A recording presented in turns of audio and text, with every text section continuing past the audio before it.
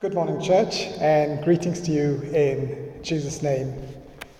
And it's my privilege to work my way through the Bible whenever I get an opportunity. And we've been looking at Corinthians. We've done 1 Corinthians, now we're doing 2 Corinthians, and now we're coming almost to the tail end of 2 Corinthians. And today as we have heard Candice read to us from 2 Corinthians chapter 12, verses 11 to 21, we're going to be looking at those verses. Firstly, the big picture. It's always easy for us sometimes to be caught up with what's happening in our lives and forget the big picture. The big picture is God loves his family. God has chosen his people in Christ Jesus.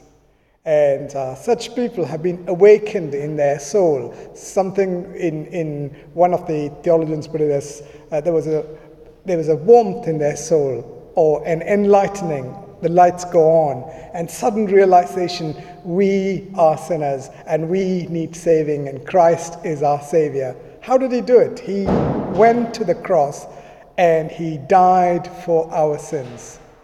The Christ of God came to save, to seek and to save that which was lost.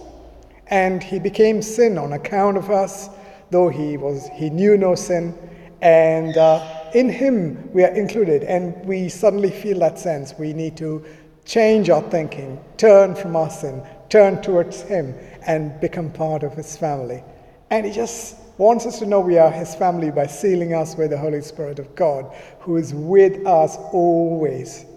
Sometimes in life what happens is we get so busy with stuff. We get worried, we become anxious because we lose sight of the fact that God is with us. He deeply, deeply loves his family. He is a good, good father. That's important for us to keep that in focus. And when Christ was here, he died, he was buried, on the third day he rose again, all in accordance with Scripture. He was seen by many, he instructed his disciples, ascended into heaven, he's interceding for us, making a place for us, he's coming back for us. All this is happening at this point in time. And what happened is God commissioned the church, God commissioned his disciples to go and make other disciples. And these disciples became Christ communities, the church, which we are one of them. We are Christ community. We're not coming here just to think like, oh, we're going to know nothing better to do on a Sunday morning. No, we are here because we are Christ community. We are coming here together as a corporate expression, as is commanded in scriptures for us to come, to gather together, to worship together, to grow together. When you meet in small groups, it's the same thing. God does not want us to be isolated. He wants us to be a family. And when it's a family, sometimes there are rough edges, there is hurts, there is upsets. All these things are possible. And this did happen when Christ communities gathered together. And that's exactly the reason why Apostle Paul had to address many of these things. So let's go a bit further. When Apostle Paul started the church at Corinth, after spending a season there, he left and he went to other places. And in the meantime, some other false teachers had made their way in. Their main idea was they were trying to seduce them from their passion for Christ, seduce them for their love and sincerity in service to Christ. You know, in today, how does it happen? Today you've got false teachers as well. What is a false teacher? A false teacher is somebody who deviates from the gospel, who either adds to the gospel or takes away from the gospel, which we've just heard explained. So that's what a false teacher is. And sometimes they manipulate you, with their style, with their rhetoric, and they extract your money, your resources, try to control you. These are things that false teachers tend to do. This is a great thing. How do you know who's a false teacher? A tree is known by its fruit. So if you can see if they're not living a godly life, they're not living a righteous life, if they are being not living circumspectly, it's a big warning bell. If they're deviating from Scripture, that's the biggest warning bell. So these are things that you need to keep in mind. So this was such a real thing that weaved their way into the Corinthian church in the absence of Paul. and try to consolidate their position by speaking ill of Paul, his ministry, his person, his apostleship. And this letter is about defending his apostleship. Last time, what did we look at? Last time we looked at the fact that Paul very reluctantly talks about his special revelation that we had. We concluded, can God speak to us in a personal way, in a special way? Of course he can. Personal things are personal. It's not necessary for the public or for the wider body of the church. So Paul has an experience, a unique experience of being transported into paradise or to third heavens, where he sees certain things, but he cannot write about it because that's not for public, that's for his personal relationship. So in this, what do we see? God wants to have a personal relationship. He might show you wonderful things and put things in your heart that's personal to you. But there are other things which he will want to share with people too. So he also says, not only when he was speaking about this, he said, I don't want to boast about these things. Today, if you go and look on one of these Christian media as such, if people do have one of these experiences, they're immediately on a book tour, writing a book and doing talk shows and all sorts of stuff, trying to say, look at me, I have gone to heaven and come back. And very often their description of heaven is, if that's really the description of heaven, it doesn't match up with Scripture. And if that's a description of heaven, you kind of think, well, that's not a big deal. Actually, Bible says God has prepared something that you cannot imagine, you can't think of. It is something far, far, far, far better than what people are describing. And also remember, visions and pictures and prophecy are all in part. It's tiny in part. It's not the full thing. And yet we make a big deal when such people come and say things which we cannot factually check. Okay, let's park that there. Despite all this, he says, I'm not going to boast in all those things, but I'm going to boast in my weakness. And he talks about a thorn in the flesh. And we looked at that last time. He said it was a messenger of Satan sent by, God permitted it for him to be buffeted by this thing. And we looked at three things. Number one, we said it was physical. It was uncomfortable. And I told you the story. I've tried to walk with a thorn in my feet, and it's not comfortable. Number two, we said it was mental. In other words, he was being tormented frequently by this particular thing. Number three, we said it's spiritual because it served a purpose not to make you proud. This is something else. When things go well for you, it's so easy to become proud. Look, by my hard work, look what I've achieved. I came here with one little bag. Look at me. I got a whole tribe. And look at me. I got a house. I got this. I got that. So easy for us to become proud. But, God doesn't want us to be proud. The things that we need to boast about, boast in the Lord. And your boast has to be factual. Your boast, the motives has to be pure. That is for Christ. Now, we are going to launch into today's text. Today we are starting in verse 11. And he says, in verse 11 he says, you made me act like a fool. I did not want to boast, but you made me do it. Usually Paul is so human. I like that. Sometimes, how many often we say, you made me do it. He had a choice, of course, but he wanted to defend his apostleship here. And here in this instance, others were trying to say that we are super apostles. We are better than Paul. But Paul is saying, actually, I'm no way inferior to you guys. And he said, he began to give proof of his apostleship. And what is it? Signs, wonders, and miracles. These things were done with patience. In other words, over a period of time within the church. Remember, the Corinthian church was a gifted church. You will find in the previous letter in 1 Corinthians chapter 12, they had so many gifts. You remember that? There was infighting with the gifts. Like, my gift is better than your gift. Na. That kind of stuff was going on there. But that's not the... So if you have abundance of something, what happens is we can become desensitized. You get the picture? Sometimes it's like sometimes we talk about the fact that We fail to appreciate people when they do things for us because they're doing it regularly. So that's the same within the church. You can get in that habit. Here they were desensitized because there were so many gifts. Oh, yeah, you got healed. Yeah. Great. What's next, this person, God spoke into their life. Ah, yeah, cool, yeah. That was a good sermon, yeah. Yeah, we hear good sermons all the time, So you can get desensitized. But this is why we call this as the message would be brought to you. It's a message from God. If it's a message from God, if you hold God dearly, then you will want to listen to every word that He says, and then you go back and think, and you think some more, and you think some more, and you think some more, and say, oh, I didn't understand that bit. Oh, God, I understood that bit. Thank you. Thank you for opening my eyes. This is a personal relationship. That's what we are aiming for, is to have a close, authentic, personal relationship with God. Okay?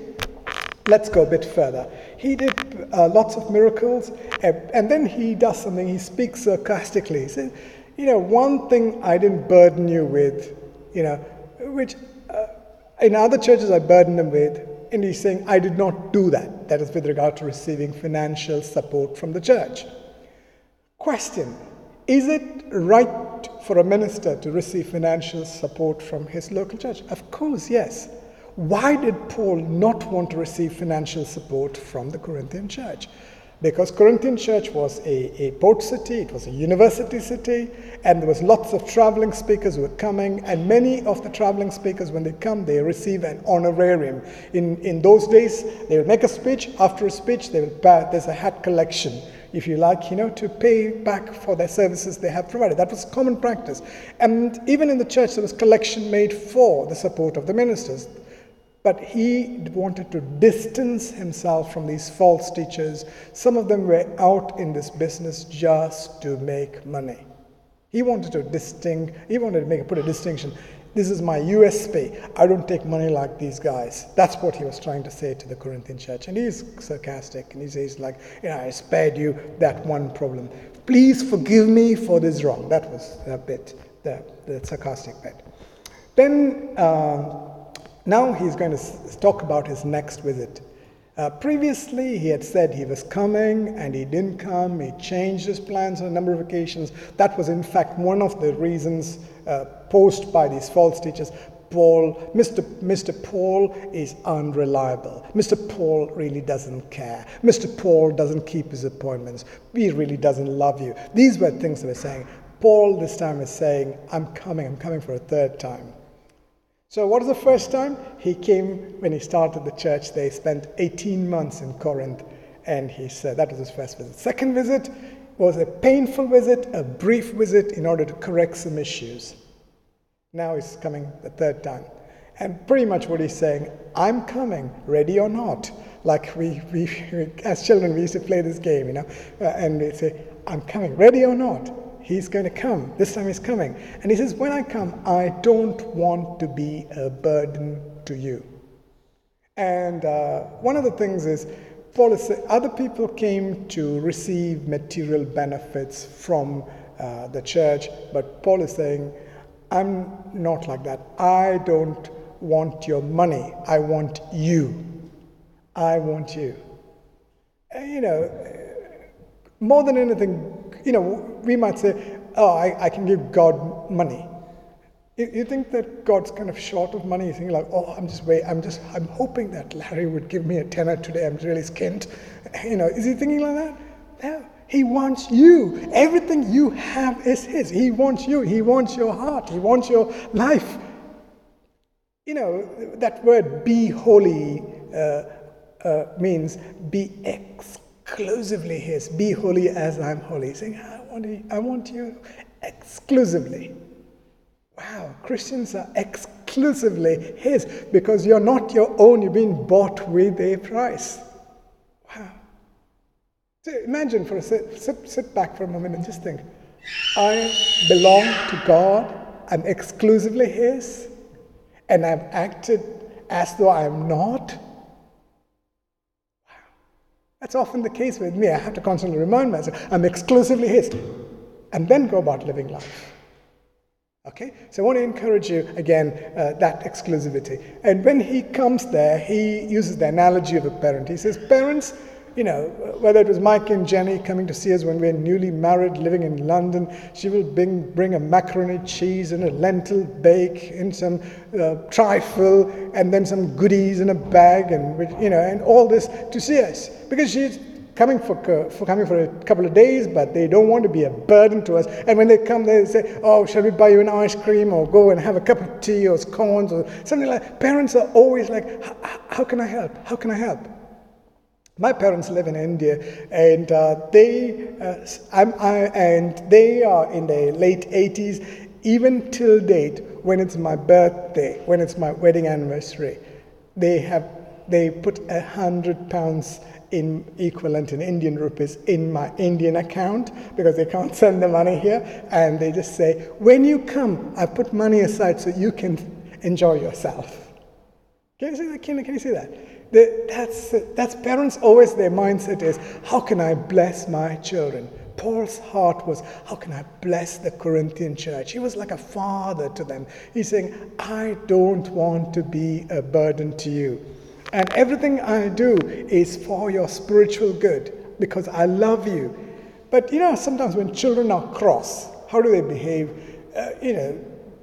They go onto a strop and they stand like this. And when I say, and you try to love them and say, nope, they kind of get into a strop. The Corinthian church seemed to be similar. Apostle Paul is saying that it seems like the more I love you, the less you seem to love me back in return. But don't be like that. So here's an application point. When people care for you with that paternal heart of God, with that, be generous to them, be warm to them, be kind to them, be responsive to them. In another part of the Bible says, be warm towards your elders in the church so that they can do their job nicely and easily. So I would encourage you again, whether they're a home group leader, whether it's an elder, whether it's a pastor, or somebody in position comes in who serve and look out for your best interests, your spiritual needs. Be kind to them, be generous to them, be warm to them. And then there's a divided camp in Corinth. Some people thought that Paul did not take money. Some people thought, oh, he's quite a tricky guy and he uses some devious plans and tries to control you, etc., etc. Paul is trying to put that to rest. And he says, in matters of money, didn't I act with integrity? And then he goes on to say, my team also acted with integrity. Here's something for us, Cornerstone Church. Our handbook on conduct would be integrity. Integrity in service, whether you're running a toddler group, a home group, you're a member, whether you're doing some work, everything you do for God, do it with integrity. That's what we need to do. And if we should be known as, these people are men and women of their word, and they stand by what they do. They stand by what they believe and what they speak. Okay? Then finally, verses going down to 19, you might be thinking, I'm saying all this just to defend myself. Well, I tell you this, as Christ's servants, we know that God is listening. He calls God is my witness. That's not the purpose I'm here for. I'm not trying to defend myself for the sake of it, but I'm here. Everything we do, dear friends, is for your benefit. Okay. Then he goes on to talk about certain fears. Paul was human. He had some fears. The first fear he had, when I return on this third visit, I may not like what I find. First fear. Second fear, you may not like my response. Then he says, I'm afraid that I might find that you're still quarreling, jealousies, there's outbursts of anger, selfishness, backstabbing, gossip, conceit, disorderly behavior. In this regard, I learned something from Claire when I first met her and if anyone comes and wants to do small talk about somebody else, she'll be so suddenly she'll cut through all that conversation and say, "Stop! I don't want to listen to this. You have an issue, go and talk to them. Don't talk to me." I used to go, "Ooh!" To that extent, she is like that. See, what I want to encourage you is don't encourage gossip and slander. The best way to say is, if you want to say something about somebody, it must be something you can say in front of them, not just behind them. Then that's a good indicator. If you can say in front of them and say, hey James, this is what I am saying, then that's perfect. You can't say one thing behind the back, and slander, gossip, it destroys friendship. It destroys the bond of peace. So I would just say that. And secondly, outbursts of anger. We all get angry. We all get angry when our goals are blocked. And what do we do with the anger? So some people say, "Oh, I'm not angry. I'm not angry." Then suddenly one day go, "Ah!" I gave them a piece of my mind. I flew off my handle. I'm so sorry. Friends, when you experience anger, process your anger rightly. Find out the facts. Don't just pretend you're not angry. I often tell a story. When I was in India on one occasion, I was going to visit a friend whom I hadn't visited for 7-8 years. I heard he was in India at the same time. He lives in the States. And I had organized a meet with him. And my brother said, "Are you going to visit him?" "I want to visit him too. I haven't seen him in ages." Okay, so let's go. And I was meant to visit him, leave at 8 o'clock. Then it was 9 o'clock. Then it was 10 o'clock. And at 10 o'clock, my brother says, "I'm just going to have a shower. I'll join. We can go soon." I was livid. Thinking like, I will miss my opportunity to meet my friend. What did I do? I just said, "I am angry." So first thing is, I went to the room where I was staying. I just shut the door very quietly and I said, "I am angry. I am angry because my goal has been blocked." And I said, "God, what do I do with this anger? Should I let my brother have a piece of my mind? No." I said, "How am I going to constructively?" Then I was able to calm everything down and say, and my right response was, I said to my brother afterwards, "I was really looking forward to this. I was really disappointed that we didn't make it. I would appreciate that if there's a change of program, it might be good to let me know. Then I can make an informed decision. Whether to go with you, without you, that'd be really lovely." Now we have got a beautiful understanding. He will tell me anything, any slight change, even up to 5 minutes, he would let me know. See, anger can be constructively managed. You don't need to have an outburst of wrath. Sometimes that can happen. Frustrations within each other, in home groups, in small groups, can happen. It's good to talk. Good to talk with love. Good to speak the truth in love. Good to season your speech with salt. Yeah? So keep that in mind. Whether this is for your spouse, your friend, your fellow member in the church, it's good to talk. Okay. So having said that, then he says, yes, he's again afraid of something else. Yes, I'm afraid when I come, God will humble me again because of you. You know, everyone wants to be fruitful, isn't it? Is there anyone who doesn't want to be fruitful? We all want things to go well, isn't it? And that was Paul's heart. He wanted the Corinthian church to grow in righteousness.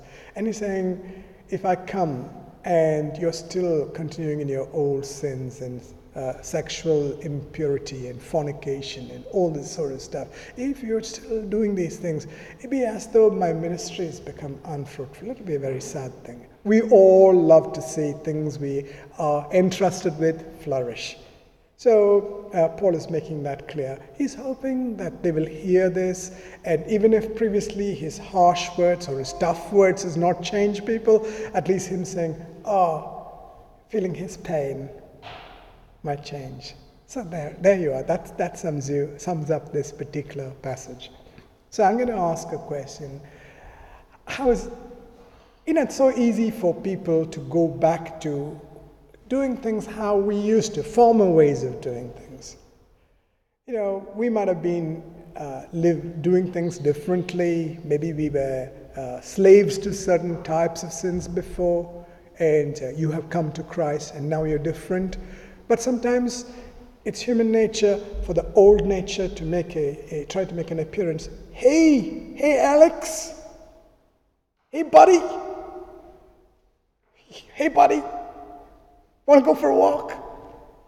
So it's so easy for old nature to make an appearance. It's important. What do we do in such cases?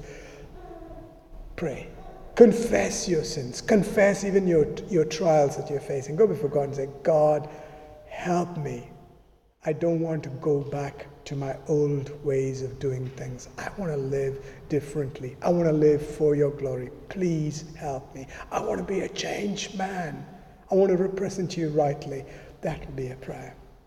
And so just today as we sum up, it's not good to boast. Sometimes we have to boast. If you're boasting, boast honestly and boast because of pure motives. Let your boast be about Christ. Boast about your weakness rather than your strengths. And in your weakness, God's strength is made known. When I'm weak, then I'm strong. Be real with friends, with your authentic Christian community that we are. Share honestly and openly with each other. And don't gossip, don't backbite. With the matters of money or matters of resources, act with integrity so that we'll be giving God all the glory. And lastly, don't return back to your former ways of doing things. So I'm going to close there. We're going to pray, and after that we're going to have a couple of songs of worship. And in a week's time, God willing, we'll be able to sing with our masks on or whatever. The survey, please, if you've not done your survey, please tick that and send it immediately. So by next week we will be able to do things differently. Shall we pray? Father God, we thank you for such letters we have today of where we see Apostle Paul honestly dealing with his own feelings and also honestly dealing with issues within the church. Lord, I can only imagine what he felt. Lord, what we are saying is from these letters we can learn and save ourselves some trouble. Lord, we don't want to entertain false teaching, which is plenty around. We want to stick with the truth, and we want to live by the truth. We want to live for you. Lord, we ask that you'll make us better stewards, that we'll be men and women of integrity. We ask that we may not go back to old ways of doing things. Help us to appreciate those people who care about us and treat them with kindness and warmth. Thank you, Lord. We thank you so much for this opportunity to study your word. We ask, be glorified. And we are saying we are depending on you to see us through. Make us fruitful too. We ask this in Jesus' name. Amen. God bless you. So I'm going to ask James to play the songs and then